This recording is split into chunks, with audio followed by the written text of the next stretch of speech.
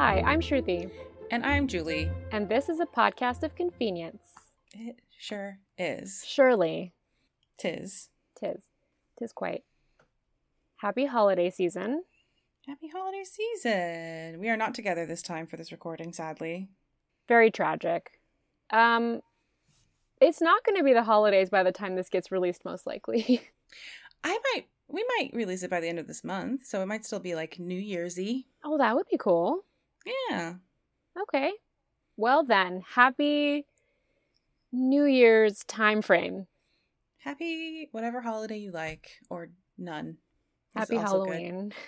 Happy Halloween. Happy end of December, early January. Yes. Julie, I have notes of things I wanted to throw into banter today. Oh my god, I love you so much. I took banter notes. You took banter notes. I did. As things popped up, I said, oh, I should put this on the list of regular notes so that I remember to shout out my cool friends. That makes me so happy. Please do. Okay. The first thing is my birthday just passed. Happy birthday to me. Happy birthday. And my friends have realized that my love in life is romance novels, much in the way that in high school you guys all realized that I loved Orlando Bloom. And so I used to get only Legolas and Will Turner gifts for all of my birthdays for many, many years, or Harry Potter. Nothing wrong with that. Nothing wrong with that. So this year, both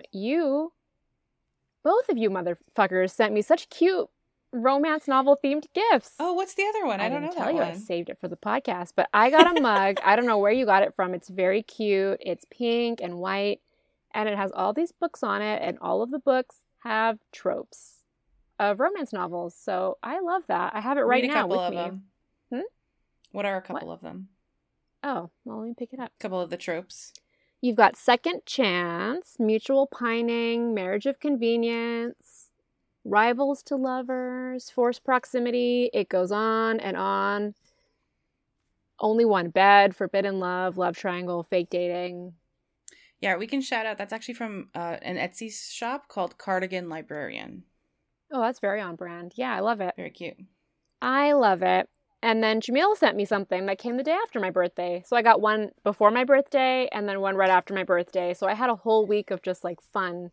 What did Jamil send? She got me a ripped bodice box for October, I think. Fun, cute. Yeah, there's like little Halloween motifs on the front. So there's 2 books in it and then a bunch of like Post-it notes, like bookmarkers. And they're themed. They're romance themed. So one is like Regency themed characters. So like the rake and all these things. It's just the cutest, stupidest thing I've ever seen. That's adorable. I'm going to use them. I'm terrifically excited. And my pile of books is growing and growing and growing. And I'm happy about it. Heck yeah. That's awesome. Yeah. Jamil's really good at buying gifts for people. So are you. I don't feel like I'm good at it at all. I loved my gift. I took a picture of it. Cool. I sent it to you guys. I got one then. But Jamil's like next level good. Do you remember when you got me a rubber chicken for Christmas? Yeah, see, that was not one of the ones that I would have considered a particularly good gift. I put it on my Christmas tree. I got Brittany a terrifying bank with a kind of human face that like eats your coins once. And I can't even tell you why I did that. I feel like it's very on brand for her though. But is it? Did she like it? I feel like she would have liked it. I think she probably laughed, but she's too nice to say if she didn't. You got Jamil like a tasting box, didn't you once? Like a foreign country. She got me one of those actually. Oh, yeah, no, she's really good at this She's shit. really good. She's a Cancer. She's deeply thoughtful. She is. Yeah. Cute. And emotional. Aren't we all? True.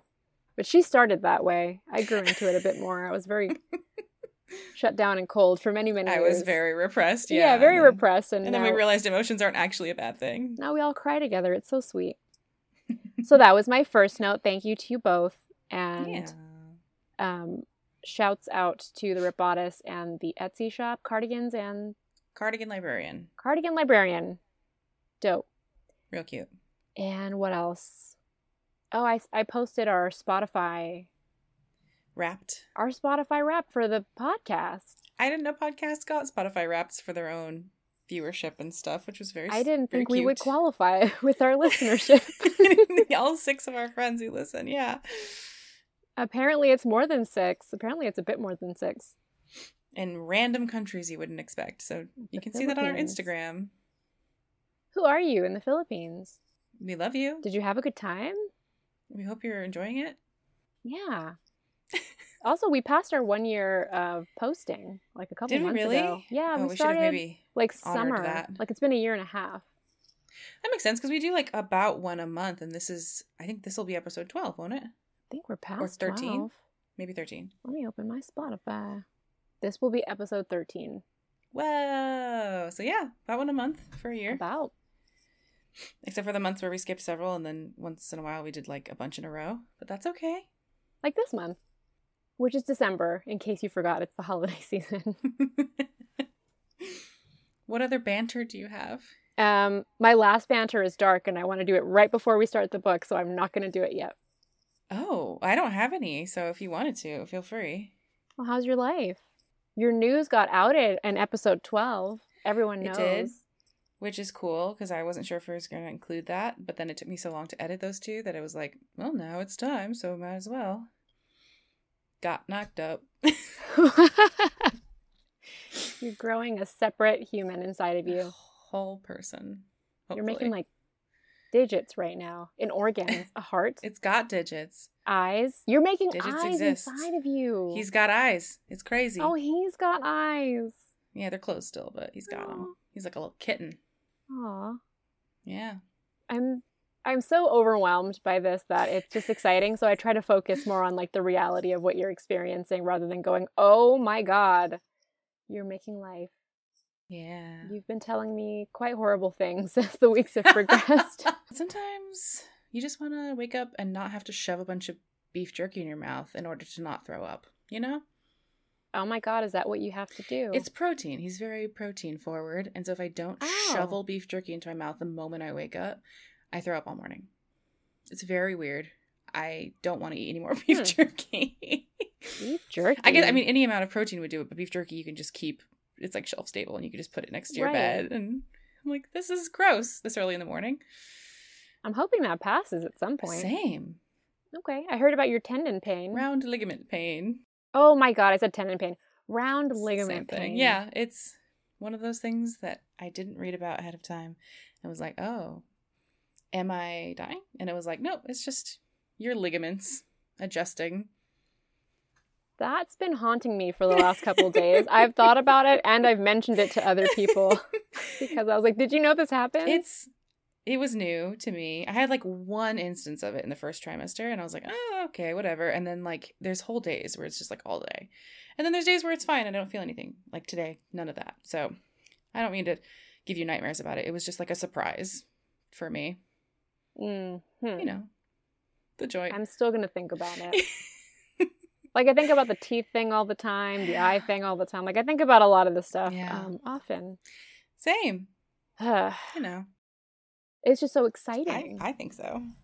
Every couple of days, I'll be talking to someone and be like, oh my God, she's having a child.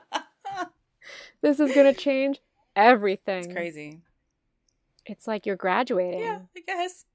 Into a different phase of your life. It's very exciting. True. Terrifying. Couldn't be happening to a better person, aka my best friend. It's crazy. It's fucking crazy. Anyways. What's new with you? My birthday. Mm-hmm. We already talked quite a bit about my birthday. We don't have to go too much more into it. Anything else going on in your life? Working. I'm like low-key stressed about the holidays this year. Really? Why's that? It's like Christmas is a week away and I have not done more than like I bought 2 things and I have to buy like 7 to 10 more things for people. Oh. And then I've got like holiday events this year. Like my family is doing one and book club is doing one. And then like and Evan's work is doing one. And I'm going to have to be at my parents' house next week because my mom is having a procedure and I will be with her during recovery period. And so I'm like, she's recovering over Christmas? That sucks for her. Yeah, but I think it'll be better to just do it at this point. Yeah. So. Yeah, that's a lot of holiday stuff. Yeah, and I was trying to avoid Amazon as much as possible, but I have to give in now because of the time frame. I went shopping in person and I found 2 things. I did like all mine on Amazon, almost. except for a little bit on Especially Etsy. because everyone has wish lists this year that are very Yeah. specific. So it's like, well, okay. What you gonna do? What you gonna do? Anyways. But it'll be okay. Christmas is fun. Christmas is supposed to be fun. It's not always, but c'est la vie. Marks No, the passage of time. I think it'll turn around. I think it's just once the gifts are done and wrapped, then I can relax a little bit. Truth. Okay. What's your last banter that's sad? My last banter that's sad and upsetting is kind of the prelude to the book that I wanted to mention because we like romance novels, but we are also complex people who are people of the world, and we have awareness of the things that are happening in the world. So I wanted to say that the book that we're going to read, the book that we read and are going to talk about, is Lightlark by Alex Astor. And as we get into it, it's very much like a Hunger Games-y style, woman save the world, revolutionary type story. And often I think we read and consume media about these types of stories and we kind of divorce it from the things that are happening in the world around us every day. And so I wanted to quickly just mention, and this has been on my nose for months, which means it's been happening for months and has not yet been resolved. You might know what I'm talking about because you're nodding your head. I do now, yeah. Yeah, but the revolution that's happening in Iran is being fought almost entirely, or at least started by young girls, teenagers, now children. The death toll is rising every day. They are out on the streets every day, protesting and literally fighting for their freedom and their rights. And so there's not much we can do, sitting in other countries because they are kind of a closed country. We can't go there and fight with them. But what we can do is continue to spread the message and look on social media. Don't be silent about this type of an issue. If people around you don't know about it, talk about it. I don't want to get too in depth because we are going to talk about a very silly story in about 2 minutes. But I do highly, highly, highly advise that everyone take a minute and go look it up if you don't know. There's a lot of resources. A lot of people in Iran are talking about it. A lot of Iranian people are talking about it. And the only way that they're going to win is if we keep talking about it outside. Public opinion is huge, and they are losing a little bit more every day that they commit atrocities against their own people. And it's children, it's young girls that are doing it. So real heroes. As we go and talk about this crazy fantasy story, I just want to say that before we start. Yeah. Okay. Well said. And now I'm going to just turn that just to the other side because it's about to get very stupid and I don't want to combine the stupidity with that very serious message. No, not combined at all, but I think a good jumping off point of like, this is a funny story about a female hero that's supposed to make you feel empowered, but like, if you're ever looking for empowerment, there are real heroes doing real dangerous, scary work, vitally important work. Just look around you in the world right now. Look towards Iran. They know how to make change happen, and they're making it despite being in danger the entire time. So I think it's a good message, Shruti. I don't think it's comparing it to a silly thing at all. Okay. No. Apples and oranges. Yeah. It's just like that, what's that show that everyone's like, we are the daughters of the witches, you can't burn and all that stuff. Like, I just want to make sure. No, it's like, with the red cloaks and the hats. Handmaid's Tale? Handmaid's Tale. Yeah. Where you get so sucked into the media that you start to think like real life is like media, but these things are actually happening to real people in the world. So I just want to say, when we look to stuff like this, like, don't forget, like, everything in the Handmaid's Tale happened to real women of color. You can't divorce that from the content that you're consuming and then take it into the real world in different ways. Yeah, we just get to read this and have it be a happy ending, but in the real world, it takes action and it takes attention for change to happen. So yes, and we all know that we're in a hellscape. So now we're going to put the hellscape away for just a minute, and we're going to happily dance into escapism. It's great. I love it. Wonderful. Lightlark. I read this book 2 months ago, man. I had to look at my notes real hard to catch up on what we read. I barely took any notes in this, and I don't know if that's a good thing or a bad thing, but luckily I finished it like only a week ago, so I Great. Yeah, might remember a little. I don't know. Oh, do we want to talk about our plan around the book? Do it. No, I've been talking for a long time. I don't You remember do the it. plan. What plan? Okay, so Jamil recommended this book because there's buzz around it. 2 months ago, there was buzz around this book. And she wanted us to read it blind, and so I did. Did you read it blind? I did read it blind. Today, I forgot the plan, and I looked up a little bit of the buzz. Not like a whole lot of detail, but I looked up a little bit of the buzz. Julie. The worst.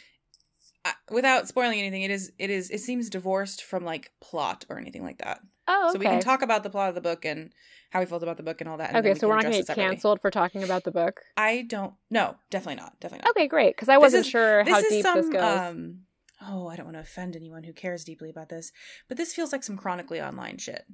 Oh, like some touch grass.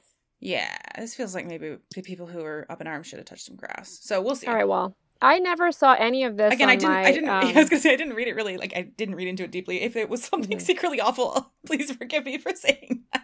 Well, we'll get there because the plan originally was we're going to talk about the book and then we're going to pause. We're going to look up the drama and then we're going to react. We'll to the still drama. need to do that because I only got very surface level about it. Okay. All right. So then I read this 2 months ago. Julie, you just read it. Do you want to tell us what is happening? I in can this book? Start with that. Absolutely.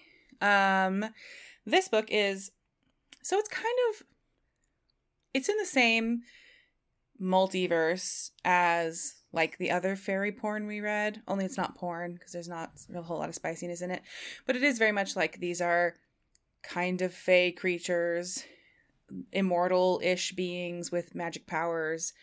So it's like ACOTAR adjacent, I want to say, kind of, but we're going to read I would say it's like books. A high fantasy.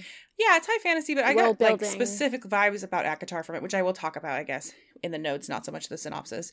But yes, it is a story of these immortal beings. I don't know, does their race or whatever have a name? Their little individual societies had, like the realms. Their realms had names, but there was, I took a bunch of notes about the words and stuff, because, world building, I'm like, I'm never going to remember any of these names. Yeah, no, totally. Whatever, so these things, these beings, these people. There's six realms that are all cursed, and so you've got the wildlings, starlings, nightshades, sunlings, moonlings, and maybe another one that I didn't write down. Wild, star, moon, sun, nightshade. There's another one. Did we do sun? We do star? Sun, moon, star. Wild, night. Is it only 5? There's a water one. Oh, moonlings, moon. Star, moon, sun. This is the stupidest shit. You're going to have to cut this out. Wildlings. Hold on, I'm going to do it because I have it written down. Hold on. It's wildlings. Oh, skylings. Did I not write sky? I didn't write skylings. Sky is a separate thing, even though moon and sun and stars and whatever is all in the sky. I don't know. I just happened to scroll past the word skyling. I wrote the other curses, but I didn't write down the skyling curse. Yeah, so there are these 6 realms. They have been cursed hundreds of years ago, and every 100 years, the leaders of each of these realms join together on an island called Lightlark that only appears at the times of these trials every century, and the leaders are given a chance to break the curses. The main character is named... Do you call her Isla? I call her Isla. Okay. Like Isla Fisher. Yeah. I call her Isla. Well, I call her. Her name is Isla Crown. I was like, is it Isla? Because I was just like, oh, Isla. And they kept saying islands. And I was like, oh, that feels weird. But whatever. Her name is Isla Crown. And she is the leader of the Wildlings, which are a cool, like, nature group of people. Like, they control plants and have affinity with animals and stuff like that, and their curse is that they have to eat human hearts to survive, and that they also are destined to kill anyone who they fall in love with. I guess they have like a dual curse going on. Yeah, and then like love is forbidden, so no one falls in love. Yeah, I mean, like, that's the thing. I guess that's it. But they also have to eat hearts, which I think is part of their curse, right? I liked that bit. I thought that was a little bit darker. Yeah, it was. They have to eat human hearts. Mm-hmm. And so her thing is that her secret thing is that she's not actually, she doesn't have any magic, and she doesn't have that curse upon her. So she is basically kept locked away in her castle so that nobody knows that about her, so that she's not targeted and not vulnerable. And she's trained by these 2 mentors / servants of hers to get ready for this once in a century Lightlark thing. And then she's going to be sent to it and then hopefully try to figure out how to end this curse even without any magic at her disposal, which all the other leaders will have. Yeah, and there's like a bunch of like weird, it's called the Centennial, the thing that there are a bunch of rules and stuff, like whoever wins gets the this and that, the powers of all the things, and whoever loses, you know, like all these different, like one of them has to die, and then all these different rules. Yeah, there's a prophecy that happened when the curses. Nobody knows why the curses happened, but there's a prophecy that tells you how to end them, but it's all vague, and it does involve one of the leaders dying. And also, if the leaders die, then their entire people are wiped out, so nobody's just been like willing to sacrifice themselves so far. So every time this happens, nothing is resolved. I have a full question that am I just doing math wrong? I guess they could just keep having babies. Sorry, the starling curse is that none of them can live past 25 years of age, which is fucked up and amazing. 25, you're dead. 25 at 25 you die. Like, how have they? It's been centuries since this curse happened. Are they all just? Like, I think they're dying out. I think that's the thing. I feel like after 25 years.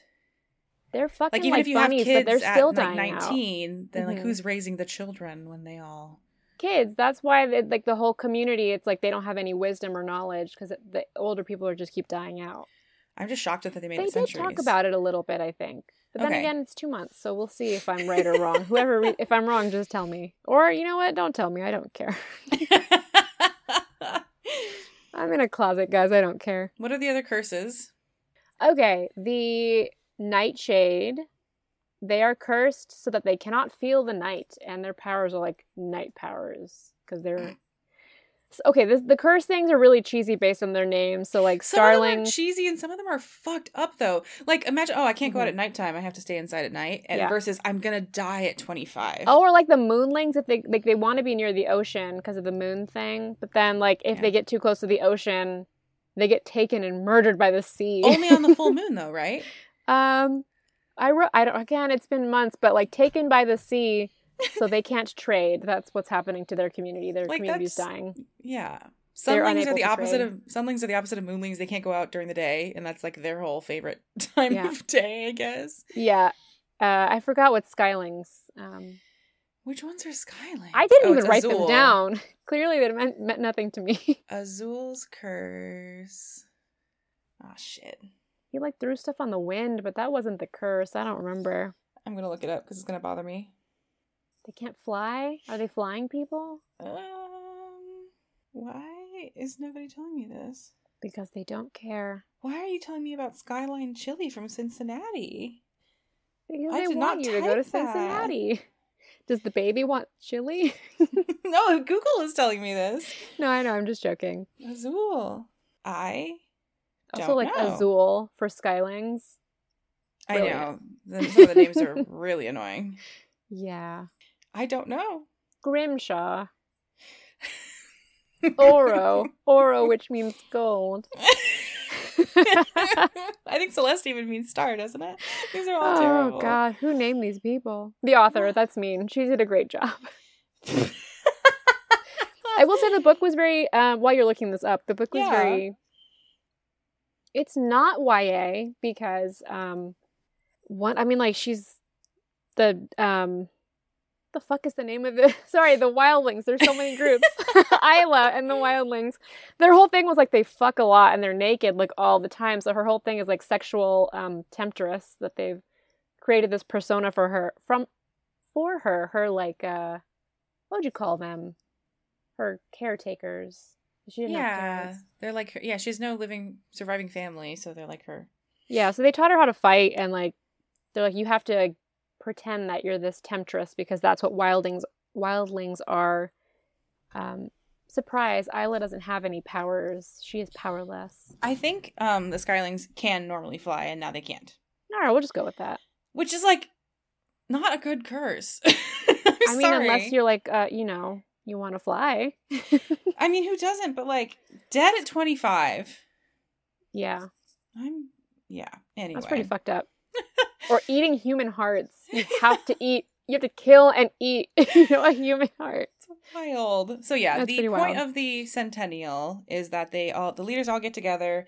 They have very specific rules where each of them holds a trial where they get to pick some sort of feat that the other leaders must go through or thing that they must endure, and it's in part to show off their powers to each other because at some point they're going to want to make alliances and junk, and also to like target vulnerabilities in people, because they're theoretically going to maybe try to kill each other later too.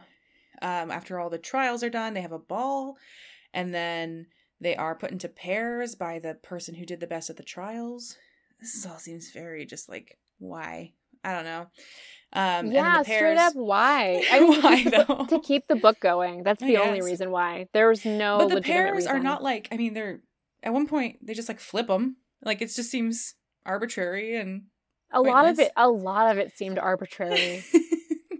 Yeah, so they're put into pairs as allies, and you can't kill your ally. And then after like the 50th day of the 100 days, you could kill each other, and then you just try to end the curses. However, and yeah, you can also win by like achieving whatever the prophecy explains, which again it is very vague, so nobody really knows.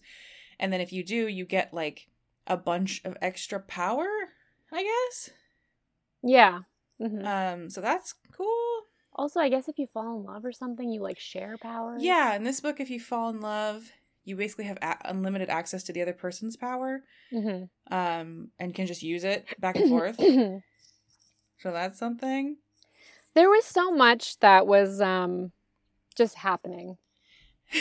And like, by the time we get to the end of the book, I'm like, oh, I guess that's happening now. Like, things just kept happening. That's exactly, yeah. It was a little like, okay, all right, I guess we're here now. And the interesting thing is, like, I finished the book, and then I was like, okay, it was kind of like an ACOTAR thing where I didn't really like the first one very much, but I was curious about the second one enough. Yeah. And there's so much buzz about this that I looked up the second book, and it says the first book has been... Yeah, it's going to be a feature film. And I'm like, that's nuts. Okay, sure. There isn't even a second book yet. No. It's an open ending. This only got released in like August of this year, I think. Why is it being advertised? Did it really get picked up for a movie? So it's a little bit of the like buzz for it, I guess, that we're supposed to be looking into later. But it got purchased. The rights to it as a movie got purchased before it released because of all of the hype around it. Yeah. It's part of the stuff. You can see my face. Yeah. So they just bought the rights. They bought the rights, but they didn't actually... I mean, it's like it's theoretically theirs. I mean, ACOTAR is supposed to be in progress to be made into a thing, and that hasn't happened yet. I think. Yeah. Hulu, yeah. Yeah. All right. Well, that's okay. It's not the worst thing I've ever read. It was entertaining enough. No, it was entertaining. It kept I found it very hard to get into in the first couple of chapters for whatever reason, but I just wasn't like a weird headspace. And then once I got into it, I was like, oh, I want to keep reading this. It's kind of like not challenging my brain a whole lot. The pages are turning. The pages are just turning on their own, and my eyes are just like absorbing the words. What happens next? A whole lot of what happens next? Oh, that part. Nutty thing. Yeah. Oh, this nutty thing, and none of it really makes sense. But you're just kind of like, all right. So, the other characters in the piece that you need to care about are you rolled your eyes when you said care about. I don't care about any of them. I kind of care about one of them. Oro. Did you like Oro? Are you an Oro girl? No. Don't say Grimshaw. I'm a Grimshaw can I tell girl. you who I cared about? Juniper. Yes. Oh my god. Okay, hang on. Let's talk about the main characters. Sorry. I love Juniper. Because he's us. Devastated. And a fucking Deets monster. He's a Deets monster like us. My D&D character is also a full-blown Deets monster. It's everything we are and want to be. Yeah. They call them spies, though. The king of Lightlark, because there's also a king that's like different than the other leaders, is Oro, the Sunling. Which, why, Julie? Why? I could not. Why do they have 6 realms? This is one of the realms, and Oro, the leader of this realm, is also the leader of all the realms? I don't know if he's all the realms or he's the leader of Lightlark, which just is like it's like the Pangea that used to exist before everyone split off into their new lands post curse. The Sunlings. He's the leader of the Sunlings realm, which I guess is just but Lightlark. They didn't break out from Lightlark, and a lot of the other ones did. Right. And some of them have like a place on Lightlark and also new lands. I guess like maybe it's kind of like a house situation, you know? Like we're all royalty, but you're the king. and our house is in charge, like Game of Thrones. That seems like as good a guess. Or England, like England. England. The House of Windsor. I don't know. But he's the king, and he's a surly, kind of like quiet, weird guy. He's Mr. You find Darcy. out later he's Mr. Darcy, and you find out later he's dying. Oh my god, I forgot about that. He's like, he's got dying. like a Dumbledore hand, and he's dying because everyone, honestly, at this point, everyone thinks this is going to be the last Centennial because everyone's like group of people has deteriorated due to the curses to the point of like they probably won't have another chance. Like especially also, if Oro dies, he says that the island is going to like sink into the ocean. Yeah, like his power is connected to Lightlark, just like all their powers are connected to their people and kind of their lands. Like Isla's land is kind of dying because she doesn't have any magic too. So it's all gradually happening. The Nightshade. Why aren't they Nightlings? I wonder. They're all lings, and then there's Nightshade, who just has a different word. I just wonder. Because shade, darkness and shade. But like, still. Julie, I don't know. I don't know why anything happened in this book. I was just along for the ride. I was swept up. Fair. Their leader is named Grimshaw, or Grim, and he is Resend from Akatar. He is. Literally, like, no difference. Even has mind control powers and, like, cool dark powers. Yeah. And is, like, sassy and flirty and smart and hot. And I didn't generally like him. Oh, see, I did because I'm a sucker for that character. I liked, it's because I'm a sucker for a Mr. Darcy. I was like, it's going to be Oro. I like that we didn't root for the same dude, though. That's pretty cool. Yeah, I mean, to be fair, I wasn't genuinely rooting for either of them because I was like, I don't know what's happening. Fair. But I did think, like, if it's a Mr. Darcy thing, I was a bit more clinical. Like, it's going to be that one because this one's too obvious. And I like a Mr. Darcy. Like, Grimshaw's kind of your, what's his face from Pride and Prejudice, the awful one. Don't you say it. Don't you say he's a, Not Bingley. No, Bingley's the sweet, innocent little idiot. The one that stole the girl. Mr. I watched Pride and Prejudice on my birthday like a week ago. Oh, cute. I don't remember the BBC version. It was so good. Crap. What's his name? Nope. Hang on. Wickham. Mr. Wickham. I literally had to go in my head and put Lydia's voice in and go, Mr. Wickham's come to town. He's not a Wickham, because Wickham ended up being a genuinely bad guy. And this Grimshaw You don't think he was a bad guy? I think he's morally gray. I think he's morally gray. He wiped her mind and liked her. I mean, I guess if you like a morally gray person, you're going to like him. I did write in my very limited notes, if this author is brave, we will get a throuple. She won't be, though. No, I know. I wrote that in the middle of the book. I didn't even get to the end before I was like, I don't know which way this is going, but if she's brave, we're going to get both. And we didn't get both, which is disappointing. It is. But also, it's book one. Who knows? So it would be good. That is light and dark and the dark guy. And then, Celeste, the Starling Celeste leader is Isla's best friend, because Isla has a star stick. Hate that word. A star stick that's like a teleportation wand that she can like draw a portal and go through it. A la BioShock Infinite or whatever. I don't know. Teleporting. It's in everything. She went through and ended up in Celeste's like bedroom or something one day, and they became best friends. So even though she's supposed to be stuck in her tower, she occasionally sneaks out, a la BioShock Infinite, and goes into other dimensions. And I don't play video games. Take my word for it. She does it too. A la BioShock Infinite. Thank you. And so they're buddies, and they have been like secretly plotting their own techniques for the Centennial thing to ensure that they both survive it and their lands both survive it. So yeah, Celeste just is a friend, her best friend, her sister. I also wrote, like, a quarter of the way into the book, I don't trust Celeste for some reason. You were right. And then after the Moonling attack, I really don't trust her. I just didn't trust her. She gave me shifty vibes. I didn't necessarily think she was going to be helpful. I thought they might just kill her because she kind of was nothing. I didn't foresee jumping to the end that she was going to absolutely be the bad guy and betray everybody. Oh, I didn't think she was going to be the bad guy, but I did think she was going to betray her. I can see that. I didn't see her as the architect of all of this chaos, but yeah, she literally that's a whole thing. Just explain the end, because everything that happens in the middle we can just jump around with. We don't have to go in super sequential. So it's... Unless you want to, but I don't want to. No, it's super messy. Celeste ends up being not who she says she is. She is some old fucking starling person who was in love with somebody from another kingdom. I don't even remember. In love with somebody from Julie, another you kingdom. read it a week ago. I have an excuse. It was so messy and so not set up at the end. Yeah, so I guess this is happening now. Yeah, it was like, it felt like, I don't know how to say it other than like very reveal-y at the end. Like, and then the curtains parted and we have a villain. And suddenly we learn about this betrayal, and suddenly we learn about this plot, and suddenly we learn about this, and none of it was like set up ahead of time successfully, I felt like. So it just felt like walking through a haunted house. Just having like shit pop out at you. And being really like, oh, that's interesting. And then it was all exposition. It's the not important entire anymore. last, which is sad because I feel like there was a lot of interesting stuff that could have been, you know, dropped in. Totally. Any of the millions of clues she was looking for could have dropped it in. She was looking for a million clues to find this magic thing that didn't exist, and it was just like... There was like a mystery to solve, but at no point did she ever really make progress, it felt like. It was just suddenly at the end that somebody walked up and was like, oh, by the way, here's the solution to your mystery, but it doesn't matter, I can tell you because I've already won. I'm the bad guy. Surprise.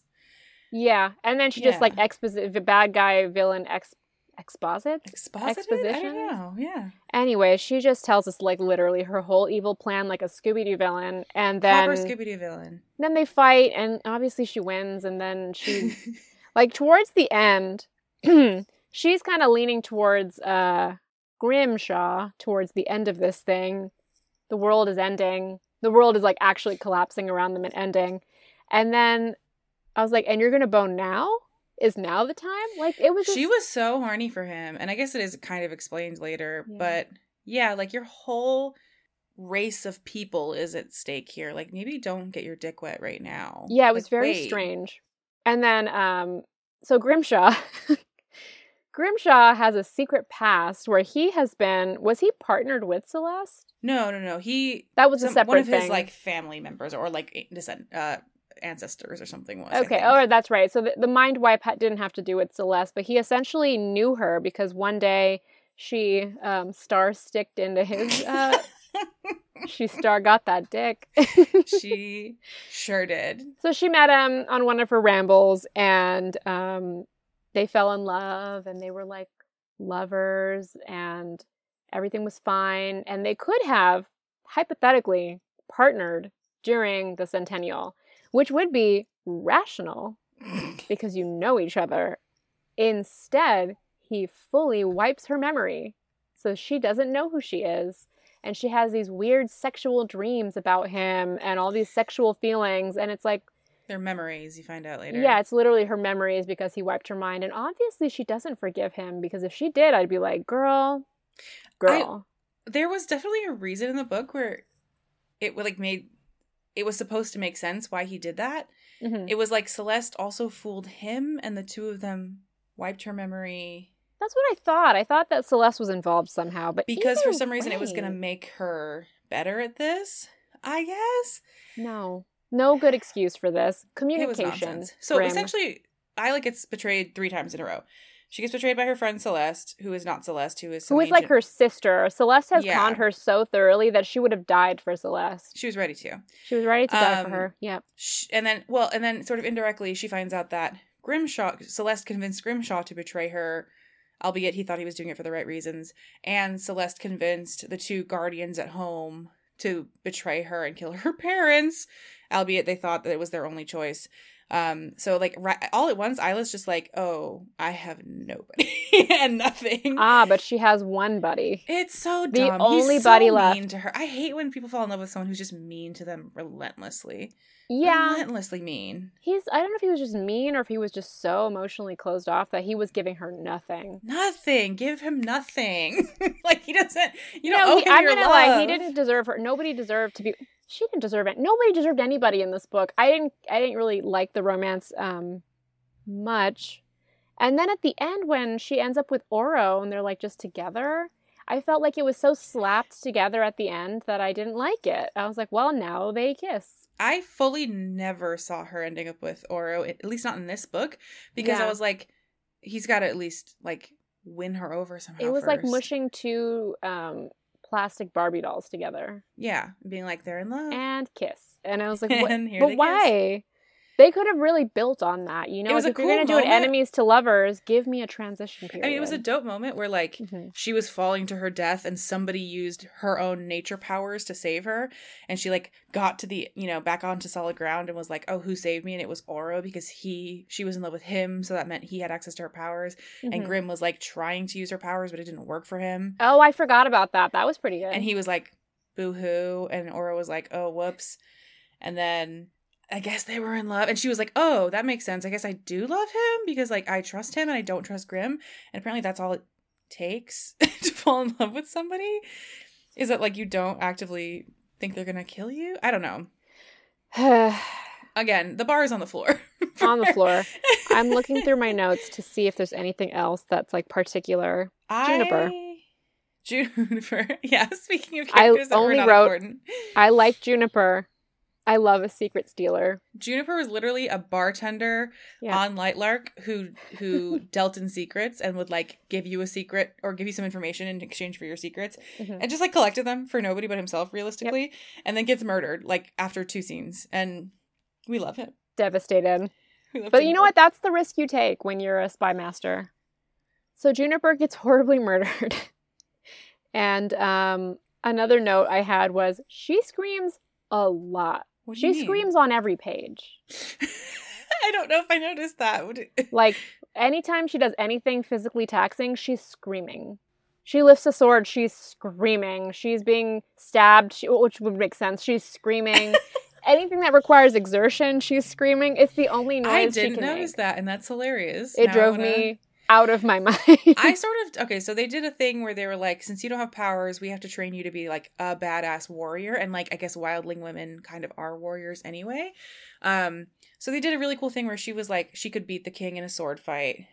I liked that scene. She was a kick-ass, like, at various types of, like, martial fighting. She was just, like, very cool. She was fit, and she could be quiet. She was Katniss Everdeen. Yeah. But, like, a little bit more naked. Yeah. Which they did make her kind of more naked later in the books, I think, right? During the second Hunger Games. They were like, hey, look, she's sexy too. Yeah, maybe. I don't remember. Which is gross because she was a teenager. Yeah. So, yeah, I appreciated that about her. That wasn't, like, she was never, like, helpless. Even though she didn't have magic, she, like, she brought some shit to the table. Mm-hmm. She was also very clever. Like, there were a couple times when she was potentially going to get caught for not having magic because she was hiding it. And she, like, made enough of a scene elsewhere that nobody noticed that she wasn't using magic, or she, like, found a clever way around it. Mm-hmm. So I didn't hate her as a character. I didn't hate, like, I at times I admired her as a character. Mm-hmm. I guess I just didn't think, like, the plot supported her in, like, doing enough cool stuff, or, like, the cool stuff was just happening. It just happened, like, to her or around her. I didn't feel it was, like, building enough. I think for me, one of the big things, like, romance novel. And even if this is not, we're calling it a romance novel, maybe we'll call it a high fantasy with romance in it. Like, I do want to feel the emotions building. It just felt very, again, like, juvenile. Like, we could have done more. A little slapdash, which is not my favorite. Like, one thing in that way is we're in a high fantasy world, right? Like, presumably we're in, like, high fae style. You know, magic. In my head, I'm seeing one thing. Big ball gowns they wear often, tights, billowy shirts, whatever, you know, that. And then along the way, she gets a couple things that just don't sound right. So she's in a tank top and shorts. Okay. And then I wrote, in this world? And then she uses the word mom instead of mother, which again didn't kind of gel right in my brain. It kind of took me out like, mom. Okay, we're in that world. And then her bra has an underwire. It does? What a weird thing. I wrote the wire of her bra, as in somewhere the wire of her bra is referenced. She's sleeping in, like, shorts and a tank top, and yeah, a couple things like that where I'm like, I feel like if they even called it, like, boning, like, you know, like, corsets would have, like structure to them. No, there's ways to make all of this work in a high fantasy style book. And most of it is high fantasy style. That when you throw in, like, weird phrasing like that, I get very, like, kind of turned off a little bit. Like, wait, where are we? Where are we? Who is this? Who are you? We've time traveled or we've world traveled. I don't know where we are anymore because you have underwire in this. You're wearing, you know, it just was very confusing. There were also, I know this is book 1 of presumably more than one. If But they there ever were a get lot written. of things like unsolved in a frustrating way to me. Mm-hmm. Like they revisited that stupid wildling vault that she couldn't get into like 4 times. So I was like, okay, if they revisit it that many times, it's going to be important in this story. It's going to hold some kind of key to her solving her problem that she has right now. And then literally the last page of the book is her like getting it open, and then the book ends. So you don't like, it doesn't actually contribute to solving the problem that this book, raises. It's just like, why did I read about that so many fucking times if it wasn't going to be in this even like I can understand setting it up for the future, but set it up and then like leave it alone. Stop bringing it up as like, stop planting the gun and then not shooting anybody with it, like it was just right. Like there's that rule in I think movies and stuff, like if you show a gun, you have to use the gun. Yeah. Otherwise, like, don't show the gun. Don't waste my time showing it to me. And there were a couple things like that where I think like a lot of the emotional pull was just, it just fizzled out. Hollow. Yeah. Yeah, very hollow. Didn't pay off. Unsatisfying. So, yeah, like certain things didn't pay off. And then it was like, oh, but there was a lot of stuff that I wish had been set up earlier. Like everything with Celeste. Celeste was like a jilted lover. She's the one who set off the curses, and then she's been hiding her identity and like assuming new names. But even if it wasn't, like even if you didn't give us hints that it was Celeste, because I feel like there were hints that Celeste was a little nefarious, because I kept getting that vibe like something's not right with her. You could have set up more of the story of the prophecy. Yeah. Or like the curse, like why the curses came about. Like have her discover instead of having it be an lover. Absolute secret, you could have used that as a device to set up the ending, so we'd be like, it was her the whole time. Celeste is that person in disguise. I at least kind of have an idea of who that person is. Or like, I know, I mean, you're totally, exactly. It was like, it was a haunted house at the end. And I was like, ooh, that's interesting. Spooky. Didn't see that coming. One thing I liked was the wildlings that were left on Lightlark. So they turned into like this feral group of... Yeah, there's like this feral group of people that like hate Isla. And they want to kill her. And we don't really know who... That was a good setup, actually, because you don't know who they are and why they're trying to kill her until you find out that after the wildlings left Lightlark, a group stayed behind. And that's like the OG wildlings, and they're just like this lawless people who hate her and blame her for their problems, for being abandoned, and literally just tried to kill and eat her. Very cool, potentially great for future books. Oh, they were fun. I liked that one. Like, whoa. Very interesting bit of world building that was actually set up and paid off. I felt appropriately. I don't think it was a book that didn't have good things in it. I finished the whole thing, and I finished it really fast. It wasn't like a slow read. Yeah. Like the one I'm reading right now is really dragging, and I'm just like, and this did not drag at all. It read really, really fast. It did. It was easy and fun. And I would have read the second one if there had been a second one to read. I would have too. Opted for a movie. Well, I don't know. Maybe it'll come out, and maybe she'll take some feedback and get better as a writer, which again, people do that. Yeah. I also found out she's already made many, like tons and tons of money on this, even just from selling it to Universal or whatever. I know, but don't 50 Shades of Grey this. You can get better. Don't ride the fame of a product that could be improved. Or a creative, I don't want to say product, a creative piece that could be improved. You know how I said that Dating Dr. Dill was her first book? Uh-oh. Yeah? It is not her first book. Oh, how many had she written? A couple. Oh, that's okay. People love it though. Good. Unequivocally, people love it. It won awards. It's on top 10 lists. People love that book. So that's why I'm just saying. I just didn't want to misspeak and say, "Oh, it's her first book," when it was not actually her first book, because that almost feels a little insulting. So yeah, but you know what? Honest reviews sometimes our opinions will not be the same as everybody else's, and that's okay. True. Is there anything else you want to talk about Lightlark? The drama now. Okay. What did you find? Are we going to just look it up and talk about it? My understanding, I'll read you my like very surface level understanding of it. Okay. My understanding is that Alex Astor hyped this so successfully on TikTok specifically that everyone was like salivating for when this book came out. People do that though all the time. Totally. And honestly, it's good marketing. It's free marketing. Might as well do it.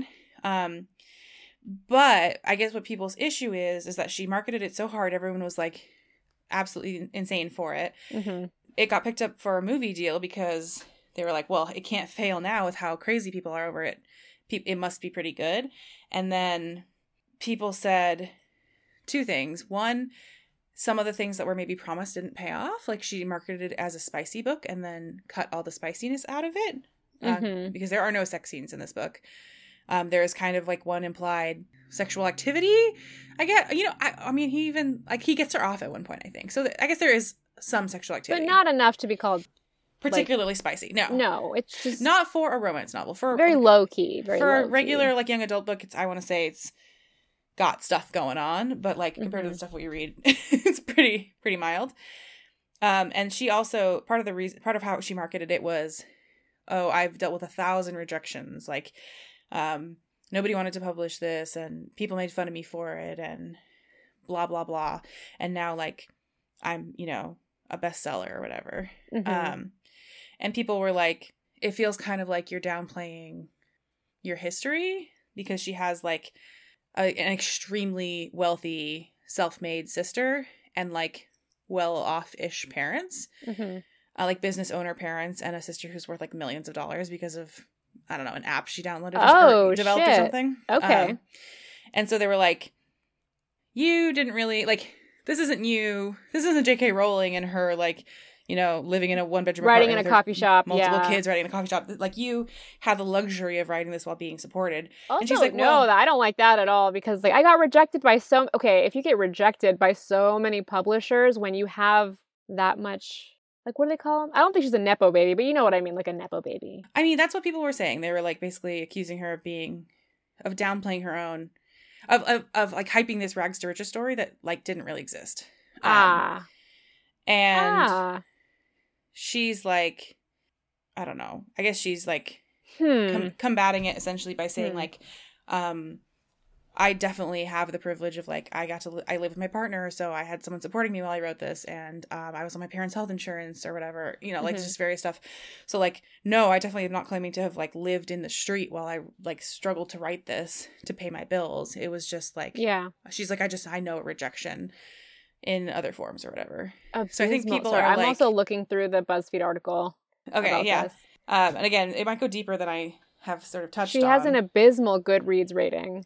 Well, it did when it came out, but I read somewhere that might have been like it says not unusual for an internet famous book in the era of review bombing. Yeah.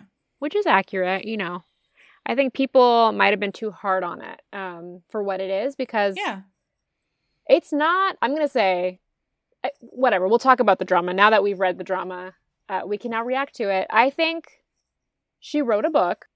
Was it the best book I've ever read? No. But do I read a lot of bad books often? Yes. Yeah. Do I read books because they're just entertaining? Do I come onto this podcast and then discuss them with you? Did we make a PowerPoint presentation about Ice Planet Barbarians? Yes. I reread like 6 of them last week. So we're not claiming to be like so good. My like literature connoisseurs. We read trash and enjoy it. Because we don't even see that as like trash derogatory. We see it as like brain junk food. Although the world building in Ice Planet Barbarians was not to this like level of realms and kingdoms and this and that, I thought the world building in Ice Planet Barbarians was more successful. We are talking about Ice Planet Barbarians again in a positive way. I don't give a fuck. I loved it. Because again, you thought it was more successful. She put in more. I mean, it was more compelling. Okay.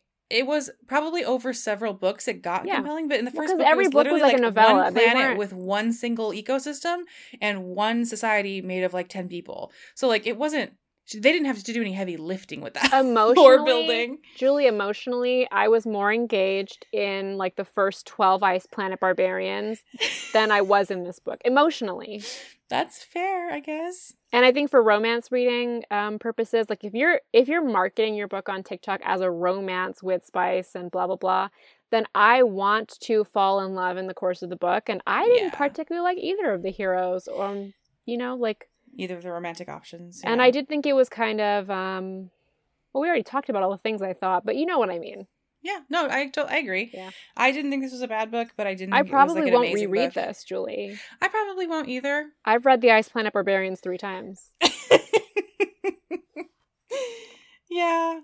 You know what I found out? I think I already texted you about it. I had to take my mom to the emergency room, and we were there for, hours. Yeah. And I was trying to keep spirits high. And so obviously we've mentioned 1,000 times, my mom does like romance novels. I was like, Mom, have you ever read something called The Ice Planet Barbarians? She's like, well, tell me who the author is. I said, it's Ruby Dixon. She's like, oh, I read Ruby Dixon. She has read The Ice Planet Barbarians. It's amazing. I lost my mind in a emergency room. It was great. I was so thrilled. I'm like, Mom, you are my mother. I am your daughter. You made this. We love trash together. What do you think? I mean, what do you think about the like supposed controversy of it, though? Like, do you feel like she overpromised and underdelivered, and people are just mad because the book wasn't as good as they wanted, or do you think there's like something to her, like I don't. something more? Okay, I can say like I never saw any of her TikToks, which is strange because I am also on Book Talk, and I do see a lot of Book Talk content, especially about romance novels and like new books and things. And I don't remember this one popping up. Me neither. Maybe weirdly. it did, and I just didn't pay attention to it. I don't know. So I can't say like how it was marketed, like if she was really leaning into a rags to riches story, which is possible, and maybe I'm not getting the full picture. But sometimes I think that Book Talk or Twitter or other social media can turn into a feeding frenzy of like hate. Easily. And that's why I was like, maybe yeah. this is a go touch grass thing. Like maybe this is a chronically online like it person wasn't thing. the best book I've ever read, but you bought it and you read it too. So you know what I mean? And like, and if people read it and enjoyed it, who cares? I guess people's issue was that she like her marketing was a little more like her marketing was exaggerated, but that's what marketing is. It's know. literally marketing, and she was obviously very good at that piece of it. And a lot of things, I mean, I do understand one thing that I think is very upsetting to people that write, especially in marginalized communities who are writing, is that her book got optioned for a movie before it had even been published. Oh, yeah. I mean, that's kind of nonsense, but it's like, she's not going to take the money? Come on. Yeah, no, I don't know that that's necessarily her fault specifically, more than it is the fault of the industry. Absolutely. And so if we're going to point fingers, maybe we point fingers at the group that optioned that book without ever having read it, because if they read it, I don't think this is going to be a good movie. Aragon. I hold a grudge about Aragon to this day. There's one word, and you just said so much with it, so much scathing garbage with it. Yeah, I fucking loved Aragon, and that movie made me want to vomit. Agreed. That was a great book and a horrible movie. Yep. I mean, yeah, it's like she wrote a decent fantasy romance novel, young adult. Yeah. And she got lucky. Like, I'm sorry, it's not good for Avatar. her. Not everything will be that for you. Yeah. And I mean, yeah, like we said, she's definitely was lucky enough to be able to write this in relative security and was probably like rich white woman enough to get it optioned immediately instead of, getting overlooked. I think like also it probably took a lot of skill to market it. I would probably be upset if tropes were mentioned that were not in the book. Sure. And again, I don't know what was mentioned, so I'm not going to speak to whether or not that's accurate. That was what was mentioned in that video, the TikTok that we just watched, that she had put quotes in to TikToks that were then taken out of the books, and then tropes were mentioned that before the book was released that were not in the actual book, which again could have been a part of the editing process, so things do get cut. Yeah. Maybe a lot of the good story was cut. Maybe they just turned it into this exposition situation that we found. Yeah, again, the plot was not the strong point of this book. No. Nor was the character development. Again, some of the characters I liked. I even liked the main character. I liked a lot of the like quirky dialogue, but also some of it made me go like groan because it was cheesy. It was just like some good and some bad in all elements of the book. It was very it was mid. A very average. Yeah. What did the kids say? Very mid. It was a very mid read. It was fine. Yeah. It was compelling enough that I continued reading it, and I have given up on books for, plenty of times in my life. So yeah. Well, we also have to read it because of the podcast. I had already finished it. But I would say I read it in 2 days. It read really fast, and I was willing to give the second book a chance because I've read a lot of books. I would have paid for the second book. Yeah, absolutely. Mm-hmm. I don't need a book to be perfect for it to be enjoyable. Yeah. Who knows? Yeah. It could have gotten better in the second one. Maybe it will. True. I'll probably read it when it comes out. And that's that. That's our opinion on Lightlark. We should rate it at least. Yes. First is spicy. I'm gonna I get don't like remember any of it, but you said that somebody got There's off. one. I think she gets finger blasted by Grimshaw at some point, if I remember correctly. And then she two. has dreams where it's very much like I know, but I didn't he like pressed me any against of the wall it. and kissed me, and then like Yeah. fade to black. I didn't like any of it. I felt real so tingly in my swimsuit area about it, and then like nothing happens. I'm not gonna give it like a 1, which is my lowest. I'll give it a 2. I'm gonna give it a 3. Sure. A hand touches a vagina. Now, It didn't for make me feel for any the strong ways. romance aspect of it. Sentiment rating. Oh, is that what we call it? Sentiment? Okay. Mm-hmm. You always do that bit. I'm stuck in Spicy and underlines. sentiment. 5. It's mid. Mid. I'm gonna give it 3 Fair. because I like Mr. Darcy, but the ending I was just like, but what happened? But purely the pageantry of the moment where she like comes up and finds out that it was the other guy who was saving her because of his power. I was like, I appreciate that moment. Yeah. That was actually really good because I did not like Grimshaw a lot in that moment. 4. But again, that's one really good moment, and that may not be enough to rate it higher. No, I thought they had some cute moments, like the sword fight and a couple other things. I do like an enemies to lovers. At one point, he like was stuck inside because it was sunny out, and she was like in mortal danger, and he like couldn't save her, and he was all torn up about it. I'm like, that's nice. Like 5, mid. I read it 2 months ago. 4. It's the highest I'll go. Totally fine. All right. Fair. So we read it. We looked at the controversy. I see some validity on both sides, but I don't know enough about it. So it was fine. It's fine. It was fine. Was it good enough to be a movie? A glowing review from Shruti No, and Julie. it was not good enough fine. to be a movie. I did read it. It was read. It was read. We read it. And it really whiled away an afternoon for me, so it was a good time. I don't remember the name of the next book that you suggested because we have one kind of in the wings, but it's a little too similar in tone to this one, but there was one in between. I have it written, and I will tell you. I am about a third of the way in. I'm not going to lie. It's reading very slow for me. If you want to back out now, let me know. The reason why I wanted to read it is because somebody on Instagram recommended a story that has a ghost element to it. Oh, that's right. See, I like that idea. So I feel like you might actually like it, but we haven't. I'm about a third of the way in, and I don't know enough about the ghost yet, but I don't. Okay, let's try it. Okay, I don't know What how is this it gonna called? go. It is called The Widow of Rose House by Diana Biller. So that will be our next one. Yeah. And then very likely we'll have another kind of high fantasy one after that. And we're trying to space them out if at all possible, but we did get an advanced screener copy of one that we would like to review. Possibly. We're not spilling the name or anything yet, just in case it doesn't work out. I read the first chapter and I'm already interested. So I think Alright, so I'm maybe be it'll down to read happen. it. Prepare for potentially another high fantasy, even like a fae-based one, after this ghost fucker book that Shruti suggested. I don't think she fucks a ghost, though. Well, bummer. Why are we even bothering? I don't know. I was really hoping she'd fuck a ghost, but she fucks a ghost hunter. Ew! It's in the Gilded Age. She's wearing a cravat. You're making a monster fucker read a book where the ghost doesn't even fuck? I don't even know what the ghosts are yet. It's very like... Anyways, I'm a third of the way in. We will talk about it in the next episode. We do have a meet cute happened? to read. In fact, we have 2, but we're just going to do one per episode. We're going to do one. So we have, go. I think on this podcast, previously talked about a friend named Ari. We have another friend named Ari, so don't confuse the two. There's an Oregon Ari and a California Ari. No, Julie, we don't know either of these people. They're just fans. Well, we mentioned, I think, other Ari briefly. Julie, I was joking.